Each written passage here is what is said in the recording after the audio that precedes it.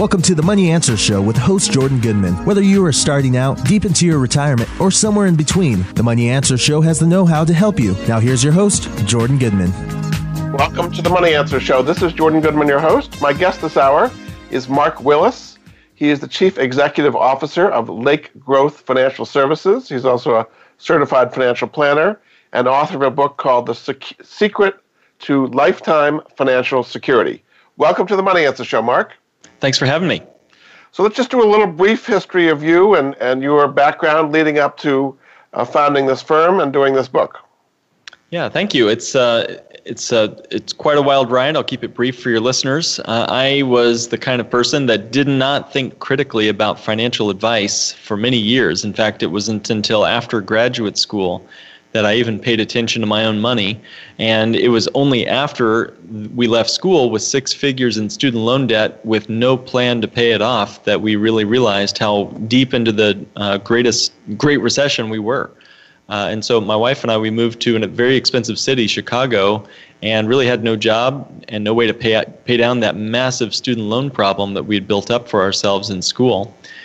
So I started working for a CPA firm. All of my training had taught me that mutual funds, buying term and investing the rest, all of the classically trained financial planning that they gave me was a big wake-up call when I realized that the CPA I worked for was having to call her clients and say, and this is like one of these nationally recognized CPAs, okay? But she was calling her clients saying, "I'm sorry, Mr. Client, Mrs. Client, but I just lost you a third of your life savings, or I just lost you half of your life savings. You're not going to be able to retire like you thought." And some of these folks were 61, 62 years old. So I was sort of realizing that traditional financial planning was not exactly the best or even the most efficient way to prepare for a financially secure future. So that's a little bit about me in a very quick nutshell. There's more to it, of course. But Sure. So what is different about Lake Growth Financial Services than traditional financial planning firms? So yeah, we sit down with folks in an advisory role. We sit down and review everything from a high level, 30,000-foot view. And we believe that you can create a financial future that you can count on without taking a bunch of unnecessary risks. I mean, where is it written that we have to put all of our money into investments or speculative instruments just to get to the life we want in our future? So yeah, we work with folks that are interested in creating a stress-free, financially sane future and hit their milestones without taking a bunch of unnecessary risk. So your chief strategy is called the Bank on Yourself strategy. Is that right? Mm-hmm. Correct. And I mean, it's been around for a while. There's people who've been advocating this. It's based around whole life insurance, right? So most people think of whole life insurance as kind of boring and expensive, and you don't going to get particularly great returns on it. What is the misconception about whole life insurance that you think it's a much more powerful instrument if used right? Great. So you're right. It was a surprise to me when we were going through the Great Recession that whole life insurance policies were already growing and gaining with interest, and in some cases even dividends, even as stocks and real estate were just crashing. So I had never even heard of that concept or seen that asset class perform. And to come to find out, it's an over 200-year-old financial vehicle. So it at least captured my attention. Now, I, like many people, had a severe bias toward whole life insurance as an asset class. And so by looking at it through the lens of my bias, I almost didn't look any further. I almost turned away and didn't think it was anything worth pursuing. I'm glad I didn't, and I still don't think you should totally pour every last penny into a dividend-paying whole life insurance policy. But if it's structured correctly, and we can get into this if you'd like, if it's structured correctly, the policy grows with tremendous cash value accumulation day one, month one, year one. Unlike old-fashioned whole life insurance that our grandparents may have had, these policies have tremendous capital that you can use as a financial management tool right from the start. And it doesn't do too poorly when it comes to cash equivalent returns. So it's not supposed to keep up with the best years of the stock market. You will be bored to tears with your policy in terms of its rate of return. However, after seeing what's happened to the market, even in the last few months, losing almost 20%, and of course in 2008 losing almost half, maybe boring is exactly what we need for a part of our portfolio. Now, this is not true for all whole life insurance policies? There are some companies that offer what you're talking about, this bank on yourself strategy, and some that do not. What's the difference between traditional whole life policies and the policies that you're talking about here? It's about as different as, say, a battleship and like a high-powered speedboat. They're both in the water. They're both the same vehicle, the same chassis, but we're shrinking down the expenses and the costs and the commissions and the net amount at risk to the insurance company. We're really pushing down on the expensive part of the whole life insurance, which is the death benefit. And we're choosing instead to flood most of the client's contributions or premium into a specific rider that we use or an option on the policy that's designing it from day one to accumulate cash. So it pays no commissions. It has very little death benefit relative to the money you're pouring into it. It's all cash growth. And that's a dividend yielding cash value that's then a part of your contract for the rest of your life. So by doing it and designing it that way, you're building it for cash accumulation, not so much the death benefit. And what kind of rates of return can people expect in these kind of policies? Right. Yeah, I've seen them as low as 3.5%. I've seen them as high as 7.5%. And so it's in that ballpark. Over the last 55, 60 years or so, it's been in that range. So it's not ever going to be 12, 15% like you might get in the best years of the market. But it's also, importantly, it's never going to lose value when markets crash. So it's just a steady, predictable accumulation. And one more quick mention on the return. It is an after-tax return. So these policies are, doing an after-tax of 4 to 6%, let's say. And it's an after-tax, after-fees return. So to compare that, let's say, to maybe like a 401k, which is taxable and does have fees, you might need to do 8 to 9%, depending on your tax bracket, just to keep up with the policy in a 401k, let's say. What makes the difference between a 3 and a 7% return? Is it the different portfolio the different insurance companies have, or it's tied somewhat to the stock market? Why would you get a 3 versus a 7% or something in between kind of return? Some of everything you just said there. Since it's not tied to any market, it is based mostly on the profitability of the insurance company. So again, this is a mutual life insurance company. If you typically see a little bit higher cash for internal rates of return when the policy is mutually owned as opposed to publicly traded. So there are insurance companies out there. I don't usually recommend them for this strategy, but there are publicly traded insurance companies out there.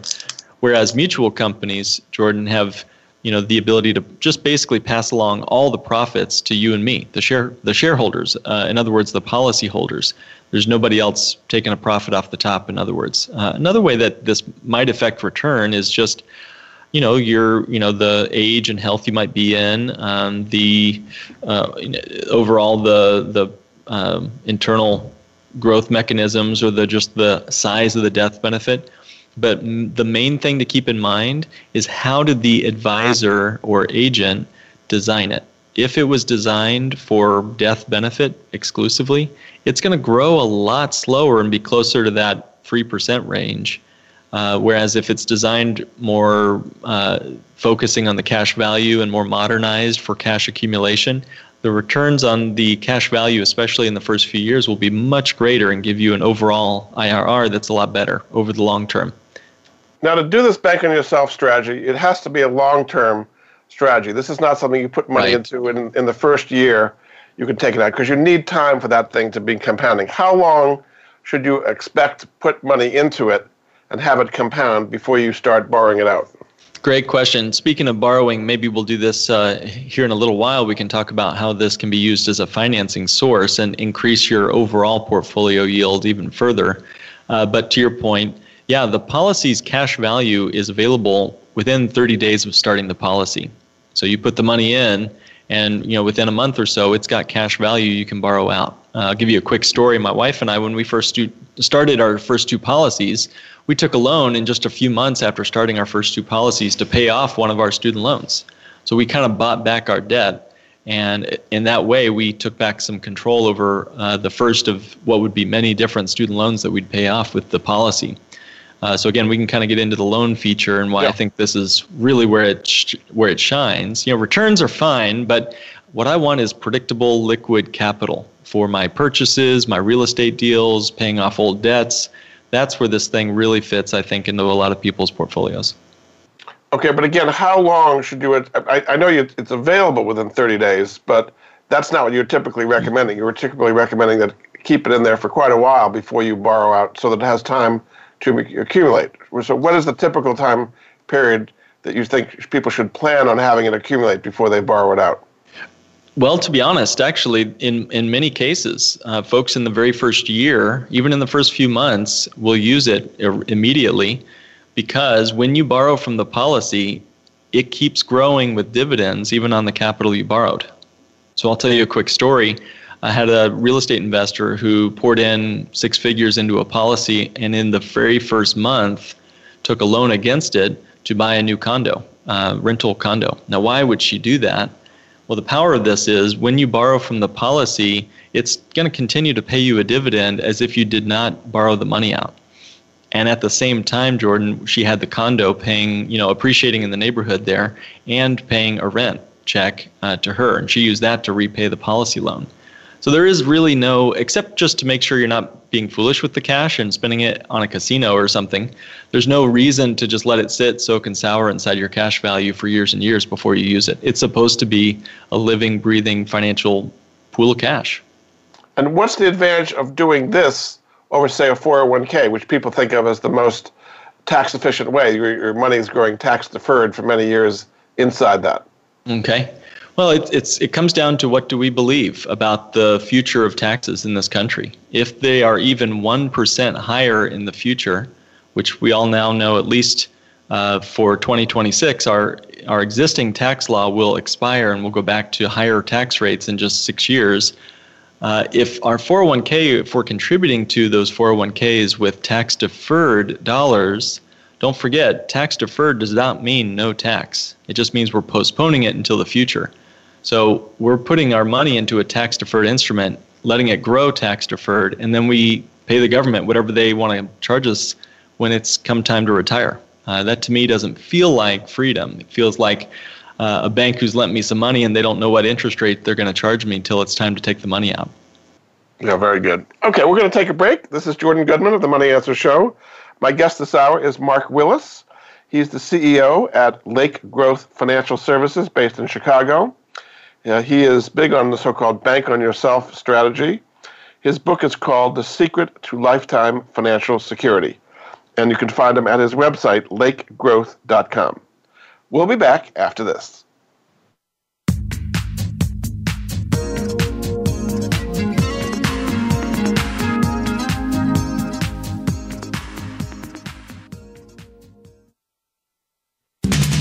We're always talking business.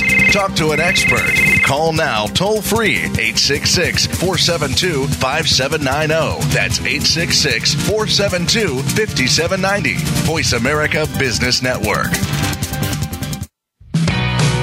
Many industries have been revolutionized by technology in the last decade. Books, music, TV, communications, and now it's happening to our money and the way we pay. Tune in to Breaking Banks with Brett King for a look at how technology and customer behavior will bring about more changes in banking in the next 10 years than in the last 200 years. Listen every Thursday at 3 p.m. Eastern Time, noon Pacific on Voice America Business Channel or on AM 1160 The Voice. You'll never look at your bank account the same again. Attention heroes, current and former firefighters, law enforcement, military, medical, or educational professionals. Heroes can receive rewards averaging over $2,500 when they buy, sell, or refinance a home. Heroes Come First, along with the Homes for Heroes, is the nation's largest hero reward program. Their mission is to provide extraordinary savings to heroes who provide extraordinary services to our nation and its communities every day. Learn how you can purchase a home for no down payment, no closing costs, and get money back at closing. Find out how you can own for less than you may pay for rent. Get your hero rewards at heroescomefirst.com. That's heroes, HEROES, comefirst.com. 888-437-6114. Jordan Goodman is an affiliate. He recognizes quality solutions, forming relationships to help improve the lives of his listeners. We're always talking business. Talk to an expert. Call now, toll free, 866-472-5790. That's 866-472-5790. Voice America Business Network. You've been listening to the Money Answer Show with Jordan Goodman. If you have a question for Jordan or his guest, please call us now at 866-472-5790. That's 866-472-5790. Now back to Jordan. Welcome back to the Money Answer Show. This is Jordan Goodman, your host. My guest this hour is Mark Willis. He is the Chief Executive Officer at Lake Growth Financial Services based in Chicago. He is a proponent of the Bank on Yourself strategy. His book is called The Secret to Lifetime Financial Security. Welcome back to the show, Mark. Thank you. So we were talking about the difference between this kind of Bank on Yourself using whole life insurance and what people might have heard of, which is called index universal life insurance, where it's tied to the S&P 500 or some kind of a stock index. Now, what they say about that is that it goes up to a certain level. There's going to be a limit. But like this, it doesn't have any loss potential. If the market goes down, you get a zero in that year. So what is the advantage or disadvantage of an IUL compared to the Bank on Yourself strategy using whole life insurance? Great question. Yeah, we get this a lot. IULs are a very attractive financial vehicle, and it's taken, I think, the attention of many insurance agents and financial planners, and myself included. So I took a hard look at this, and at the end of the day, I came away not being impressed. In fact, I have an episode on our podcast. It's called Top 10 Reasons Not to Own Index Universal Life Insurance for, when if clients want to dig deeper into this. But the main reason why we steer clear of this for our clients, this Index Universal Life policy, is because it's a ticking time bomb of internal costs. Now, there's costs to any insurance product. Costs for insurance administrative charges are going to be deducted, however, from the Indexed Universal Life policy every month. And imagine having annually renewable term insurance on a policy that lasts until you are 121 years old. So, Jordan, you can imagine every year that cost inside the policy of an Indexed Universal Life policy anyway is going to get more and more and more expensive the more birthday candles you have on your cake. Now, the index, like the S&P 500, does not always keep up with that aging body of ours.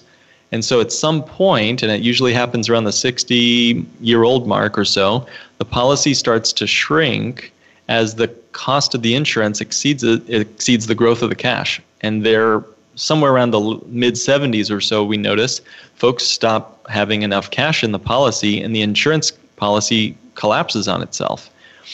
So when we see this working when we see this working well, as if someone's in their 20s and has no intention of keeping it their entire lifetime, but we just say let's put it into a whole life policy where the costs don't explode like that, and you can design the policy from day one to know what the cash value is going to be and not have to worry about indexing going up, down, or sideways. So the difference is with whole life, you lock in the insurance rate at the age at which you get it, whereas with the Index Universal Life, it's like a annual renewable term that the cost of the insurance is going up every year. That's what you're saying. Correct. I'm looking at one of the tables where it's a cost of insurance for an Index Universal Life company right now. And when you're 30 years old, per $1,000 of death benefit, the cost is only 12 cents. That's not too bad. But by age 65, that cost skyrockets to $1.88 for the same $1,000 of death benefit.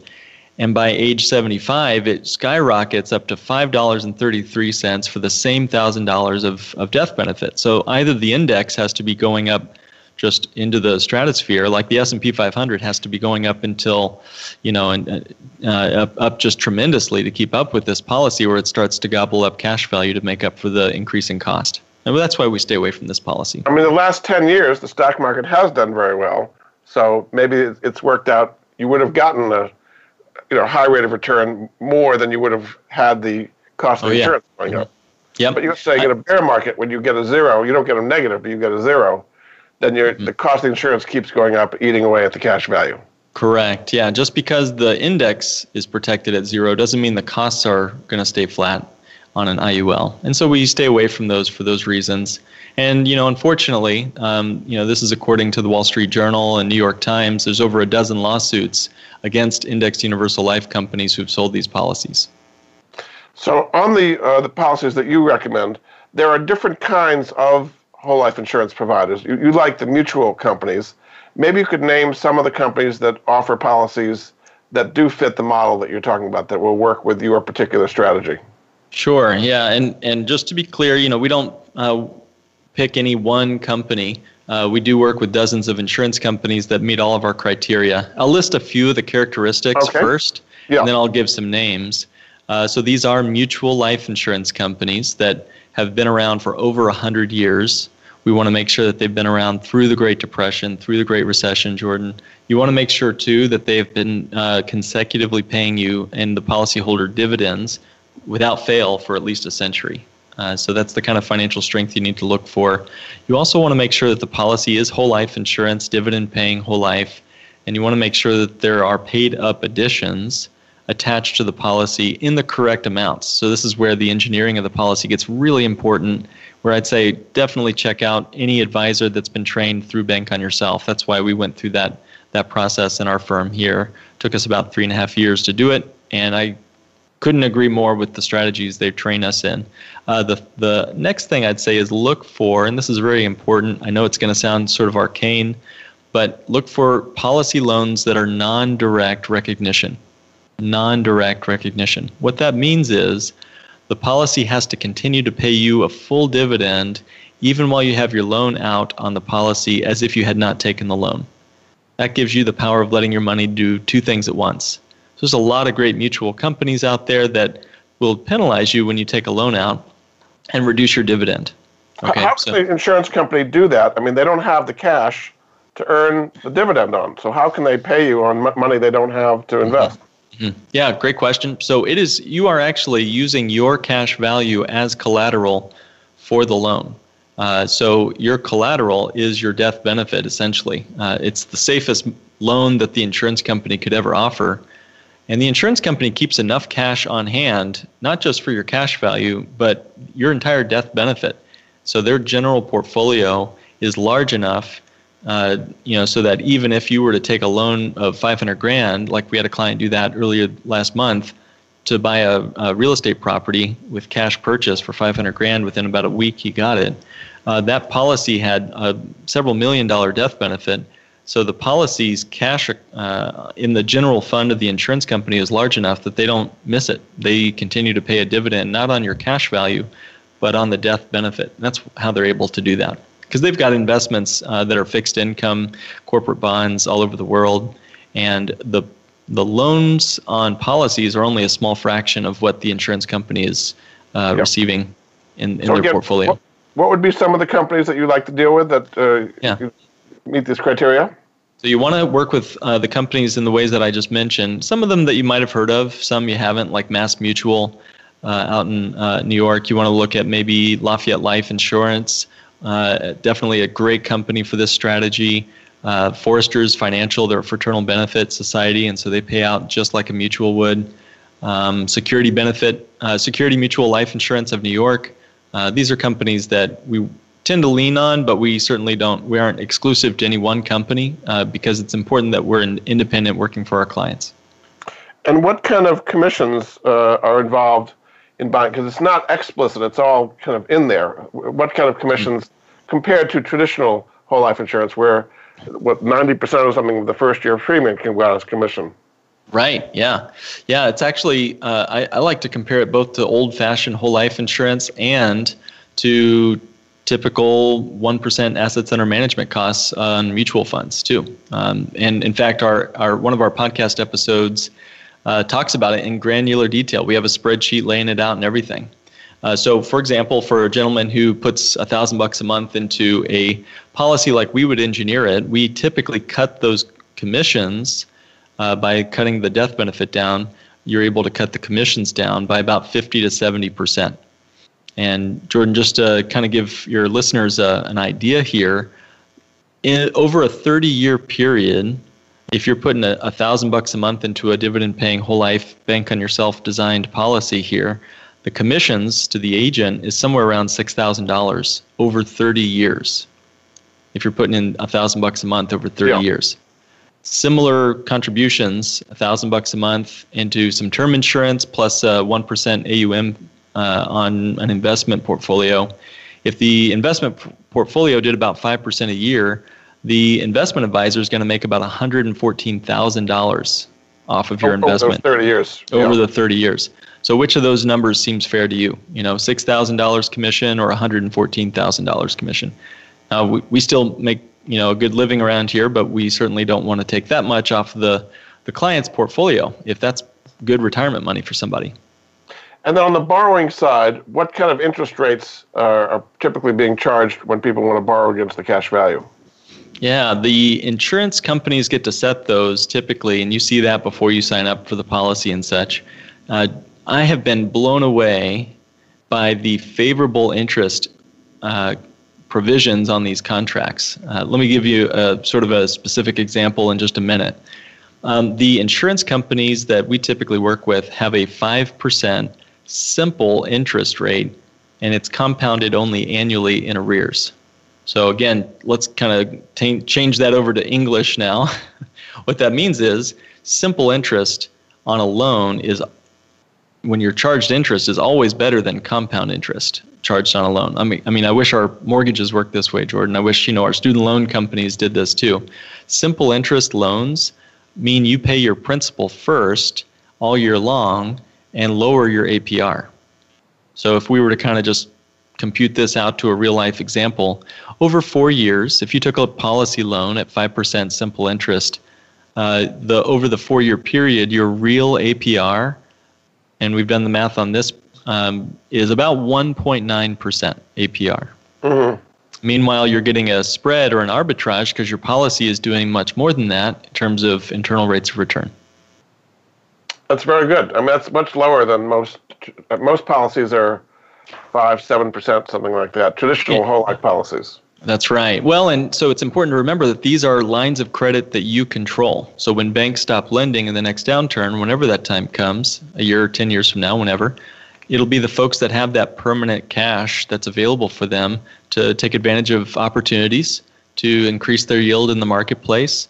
And because they don't have to repay the loan on any specific schedule, they can wait. So back to my example of the lady who bought the condo, she just, she could have waited until she sold that condo 5 years later to pay off the policy loan.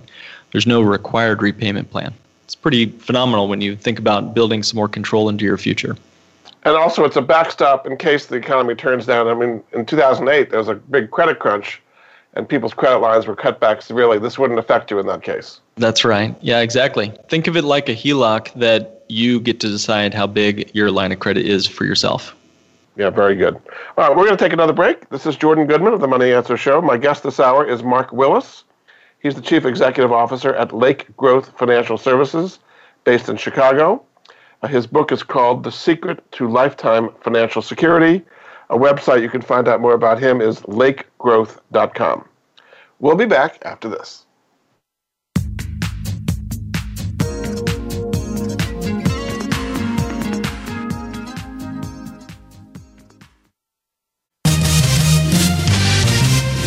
Stocks, bonds, investment opportunities, financial news, and talk. We can help. Call us now toll-free, 866-472-5790. 866-472-5790. Voice America Business Network.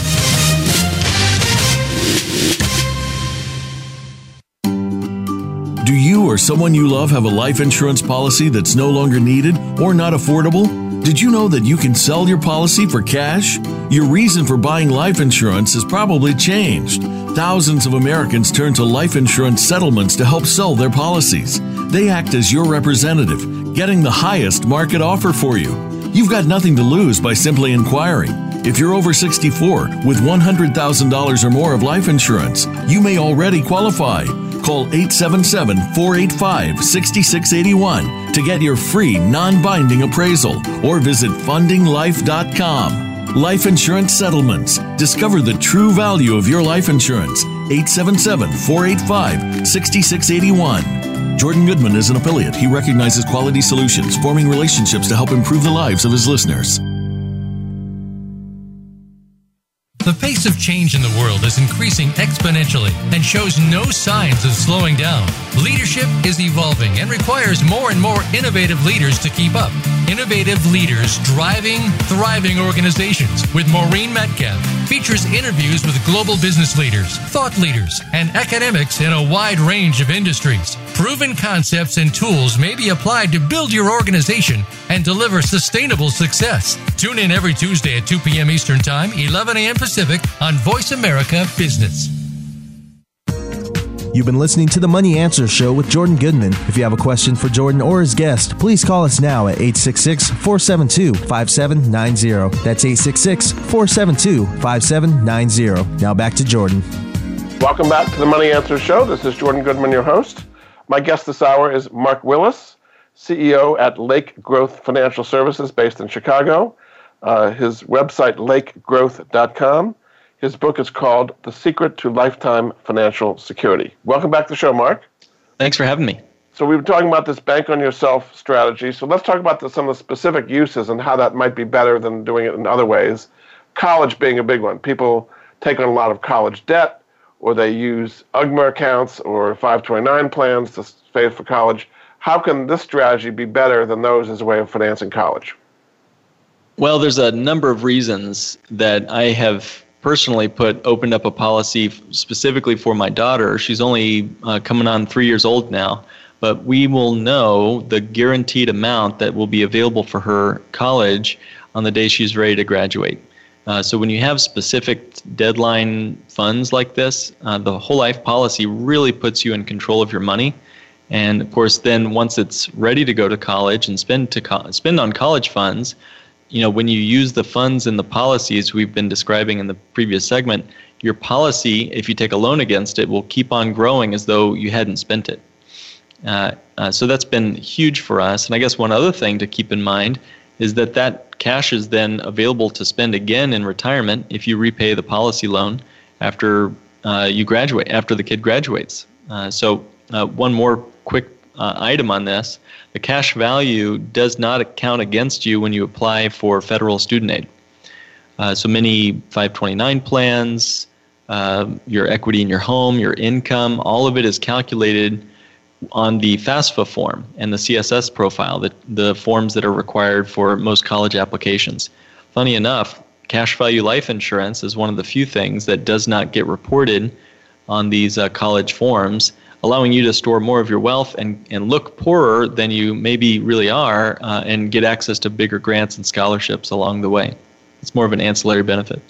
So what is the benefit of doing this compared to a tax-free 529 plan or a Uniform Gifts to Minors Act account as a way of building up money for college? Okay, yeah. With the UPMAs and UGMAs, the gift to minors, aren't those typically put in the minor's name once they become age majority? Okay. I don't know about you. When I was 18, I probably wouldn't have spent it all on college. No. Maybe a nice car or two, right? But otherwise, they're tied to the market. 529s and most UPMAs and UGMAs are tied to things that we cannot access or use or control. And once you spend the money in a 529, it's gone for good. And if the kid is not interested in going to college or decides to be the next Bill Gates, then all that money in that 529 is penalized if you get it out for any other purpose. So I've already used the policy that's we designed for my daughter for other purposes, and hope to help get her to college with those funds. But if she decides to start the next billion-dollar business, I'll give her a loan to help her get it started instead of going to college. Yeah. Okay.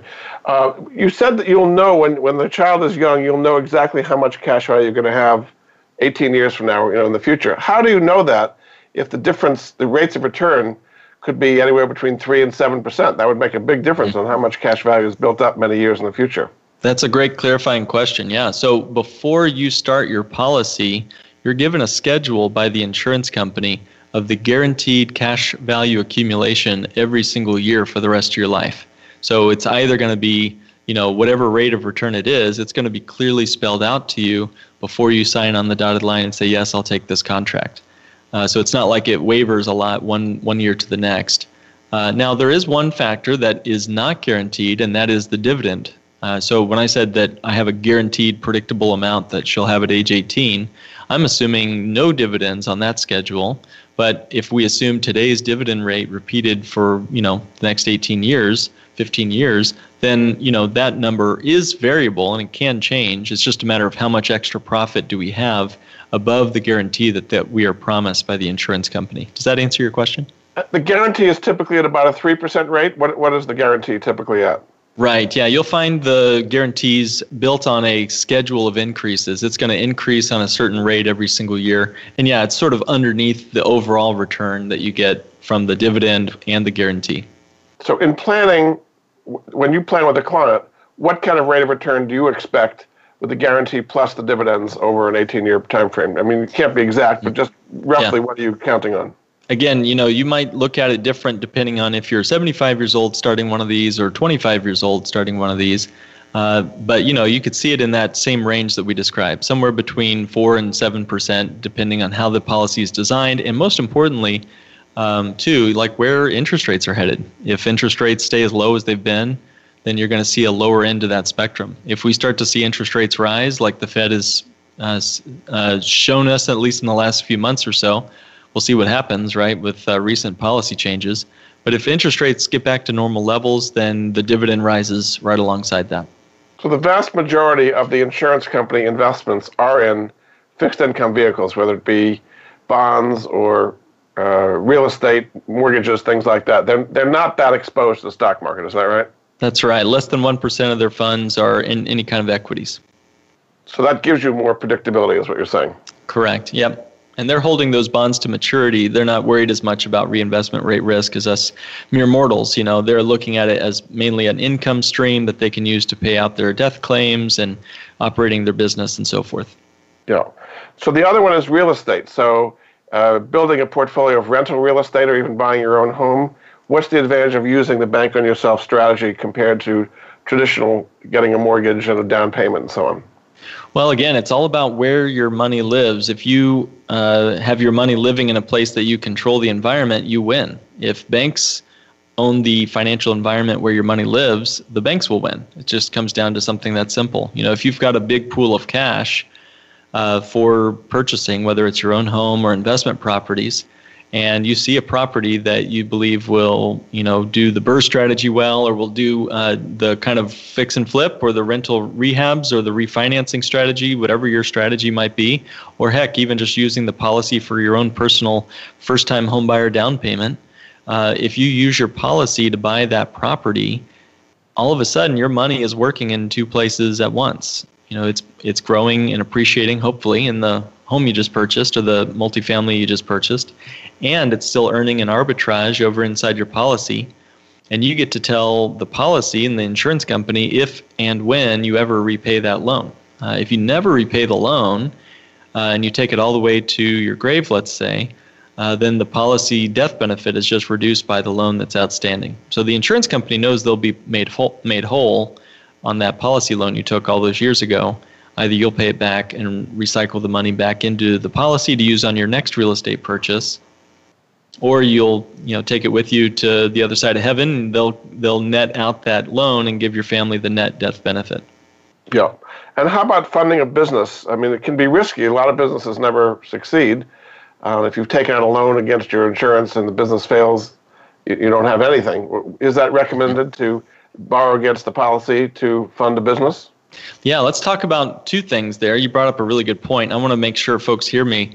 Like, this is not some magic pill that solves every ill that we might encounter in life. You can still mess these policies up, and life still throws you curveballs too. So I'll mention two of those things that you just brought up there. The first, the policy can lapse, and if you have a bunch of gains in the policy, when that policy lapses, it'll be taxable on the gains. So you want to work with an advisor that's not just ripshod giving you financial advice, but is looking at it from a competent perspective, looking at it holistically, which is what we believe we do through our firm, which is why we sit down and look over all the moving parts in your financial life before making any recommendations. But on the other side of the equation, a business that does go through bankruptcy, let's say that you owned a business and you decided, hey, you know what? I'm going to take a policy loan to help fund my marketing campaign or buy some equipment. All of those things are absolutely possible for you.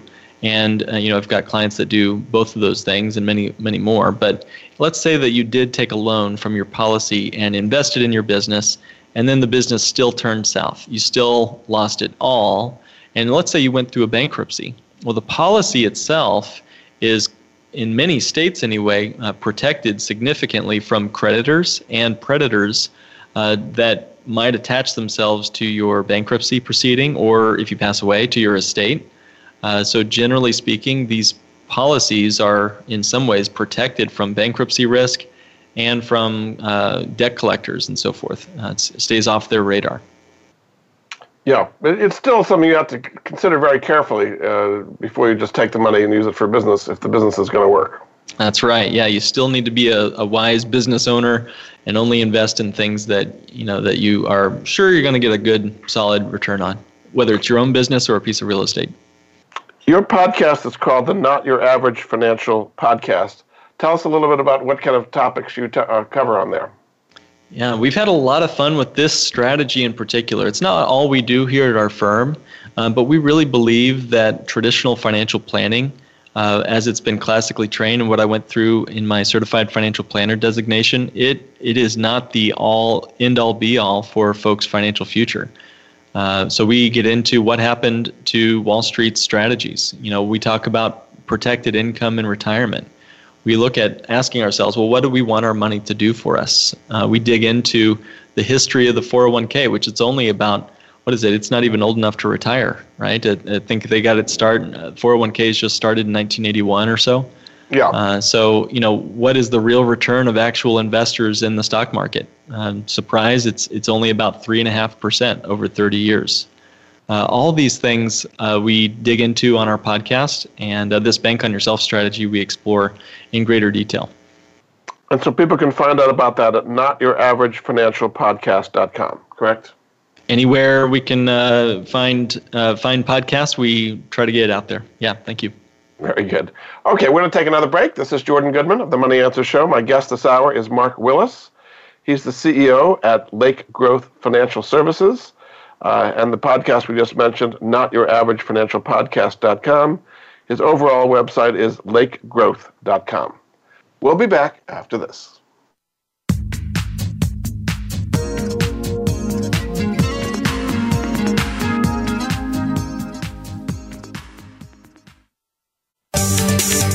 From the boardroom to you, Voice America Business Network. Are you a homeowner tired of making monthly mortgage payments with little progress towards paying down your principal? Does paying off your home in 5 to 7 years without making larger or more frequent payments sound appealing?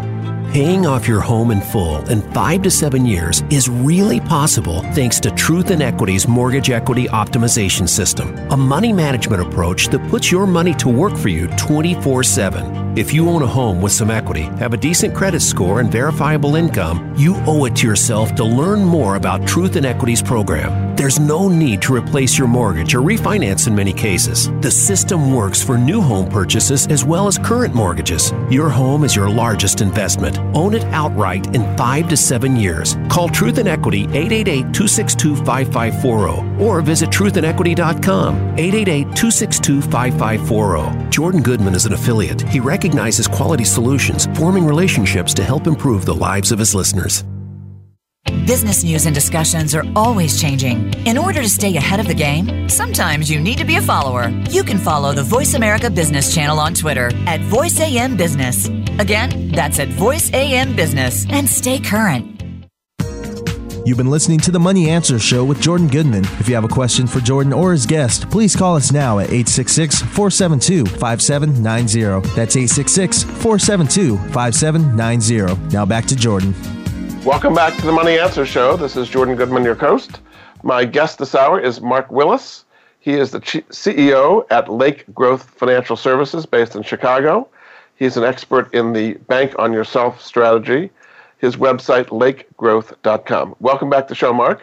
Thank you for having me. So you talk about a difference between return on investment and return and a rate of income is ROI. What is the difference between those?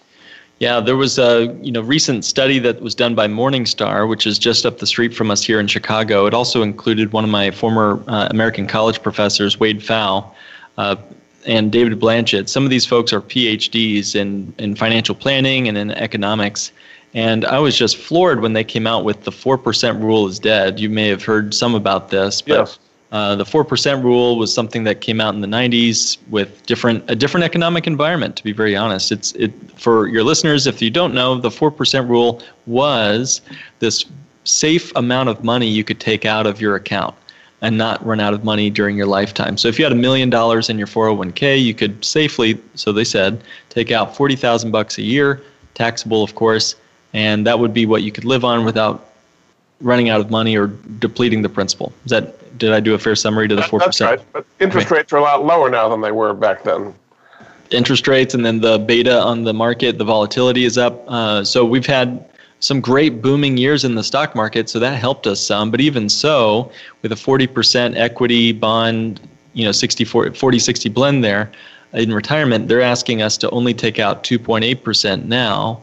So again, the millionaire lifestyle is, $1 million in your 401k, take out $28,000 a year, pay taxes on it, and you might be looking at maybe $1,500 a month off your 401k. So that deferred the taxes, but you have to pay them in retirement when you can afford them less. Exactly right. Yeah. Well, and even taxes aside, that seems like a very inefficient withdrawal rate. 2.8%. That seems tremendously small. So you're right. Rate of income matters as much as rate of return, or rate of return on investment, because the rate of income is typically what folks are saving for. Why are we saving? Why are we chasing rate of return? Most of us, not all, but most of us are trying to get the best income we can have in our lifetime in our retirement.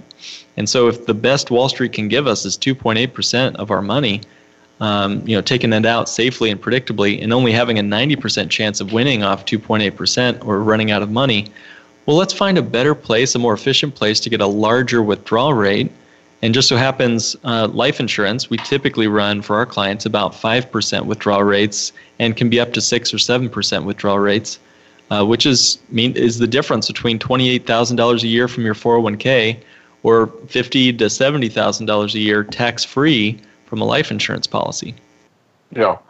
So what if somebody has gotten to retirement, they're in their 60s, they've got a decent amount of cash, they have not done this life insurance policy yet, and they're afraid of risk, they don't want to put it in CDs where they're going to earn 1% or something like that. Can they put a big lump sum in or have like a single premium policy and make this work? Yes. In fact, if you have, let's say you've got a large chunk in a 401k and you're like, what do I do now? One of the best ways we describe in some of our material and episodes that we've done on this is, yes, you can do a single premium whole life policy, dump in a certain amount that you feel comfortable doing as a part of your balanced portfolio, and use it as what's known as a volatility buffer. So in the good years of the stock market, go ahead and withdraw money out of the 401k or brokerage account and live on that. In the bad years, let's hold taking money out of your stocks and instead have 2 to 4 years worth of living expenses over in your cash value life insurance that you can pull on for the 2 to 4 years of down years that we might expect your portfolio to experience during your retirement. The problem with most people is they're going to go through those 2 to 4 years of recession in their retirement years anyway, Jordan. And if all they have is their equities and their bonds, they're going to have to take money out of their savings, their investings in their portfolio when the market's down, which is like the worst time to take money out of your 401k is when the account balance is down. It's like double pain. Right? Yeah. So if you have 2 to 4 years or another number if you want more or less than that, but if you have 2 to 4 years in your cash value policy and hold tight on your investments in the down years, just pull from your cash value and then let your portfolio recover, you can pull out a very nice withdrawal rate off your investments, much more than 2.8%, and still have a nice predictable cash for the down years of the market as well. Is it sometimes make sense to do an annuity or annuitize the cash value you have so you have a regular predictable amount? Is that part of the strategy? You can either annuitize it or you can take a combination of loans and withdrawals. So for your listeners, I know that they would appreciate some of the differences here. The differences really come down to the safety of never running out of money. If you annuitize your cash value, Jordan, you're exactly right. You can take that money out, and even if you run out of money, you'd never run out of income if you annuitize the cash value. Now, the problem is when you annuitize life insurance or anything, your 401k or anything else, it generally removes the liquidity of your account, whether it's a 401k or a cash value policy. So, some people look at it and say, well, let's do that with some of my money. Let's generate an income off some of this money, annuitize it, but let's leave the other portion of our portfolio liquid. So here's how it works when it comes to income off of these bank on yourself type policies. You can leave the money liquid and take withdrawals of your cost basis, and it stays completely tax-free. And then when you get to gains, you can switch to non-recourse policy loans, and also comes the loans come out income tax-free. Now, when you annuitize, it generally means you're going to get taxed on some of that money. When you keep it in the policy and don't annuitize it, it's generally all of it available to you completely tax-free, of course, under current law, right? So that's one way you can, keep out of the IRS's grasp, is not annuitizing the cash value and keeping that policy's income in more of a manual transmission rather than annuitizing and moving it to automatic transmission. Does that make sense? Because the annuity, you're taking it out as income, and it's taxable as you're taking it out, or as withdrawals, whereas the other, it's loans, and loans are not taxable. Is that right? That's a good way to summarize it. Mm-hmm. Yeah. Okay. So who is this a good fit for, and who is this not a good fit for, this whole bank on yourself concept? I'll start with who it's not a good fit for. We found this just a great fit for lots of folks, but there are some people who just do not fit this strategy. The first is it still takes saving.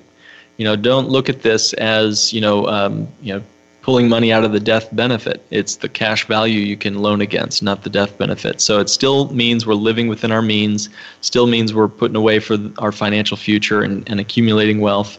Eventually, of course, the dividends will exceed your contributions, but it is still your responsibility to save for yourself. So that's the first. If folks are looking for instant leverage for money that's not theirs, they'll be disappointed with this strategy. Also, rates of return. Again, we've kind of pushed on that some on this episode.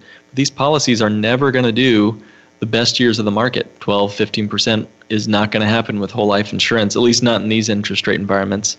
Now, I'll tell you, Jordan, in the early 80s, they were throwing dividends of 12, 15, 16% on whole life policies, but everything else was doing that too. If you probably remember, mortgages were up there too. But that's another one. It's not going to thrill you with market gains or terrify you with market losses.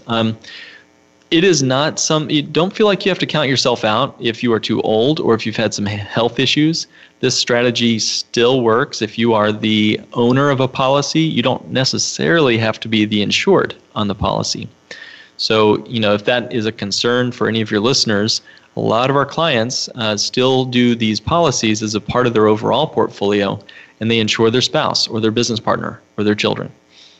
So it's not a good fit for those folks that are looking for great rates of return in the first few years, especially. There are still insurance costs. Or if you want to defer all your income and to be taxed later. These are typically after tax, designed more like Roth IRAs. So if you do believe taxes will be lower in the future, you might, again, be disappointed to have to pay your taxes on your contributions going in. Kind of like a Roth IRA. But there's a real advantage in starting this young. I mean, a young child or somebody getting their first job, because you have many more years of tax-free accumulation that way, right? And I'll give your listeners something extra here too.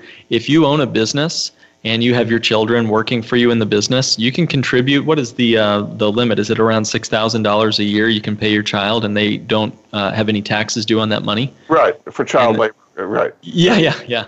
Legally, of course. So if they're doing a legitimate business, you can pay them, get the tax deduction as a business owner, paying your payroll.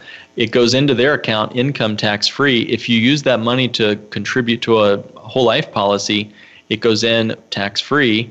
It grows tax deferred, and then in their retirement, they can pull all that money out completely tax free. So it's a triple tax free scenario here. It's one of the rare unicorns in the financial universe. Very good. That's one of my favorite ways to do it for children policies and business owners. Well, thanks so much. We've learned a lot about the Bank on Yourself policy from Mark Willis. He's the CEO at Lake Growth Financial Services, based in Chicago. You can find out more at his website, lakegrowth.com, and find out more about his podcast, NotYourAverageFinancialPodcast.com. Thanks so much for being on the Money Answer Show, Mark. My pleasure. Thanks again. We'll be back next week with another edition of the Money Answer Show. Goodbye for now. Thank you for joining Jordan Goodman and the Money Answer Show. If you have a question for Jordan, please visit his website at www.moneyanswers.com. And be sure to tune in every Monday at 12 p.m. Pacific Standard Time right here on Voice America Business. See you next week.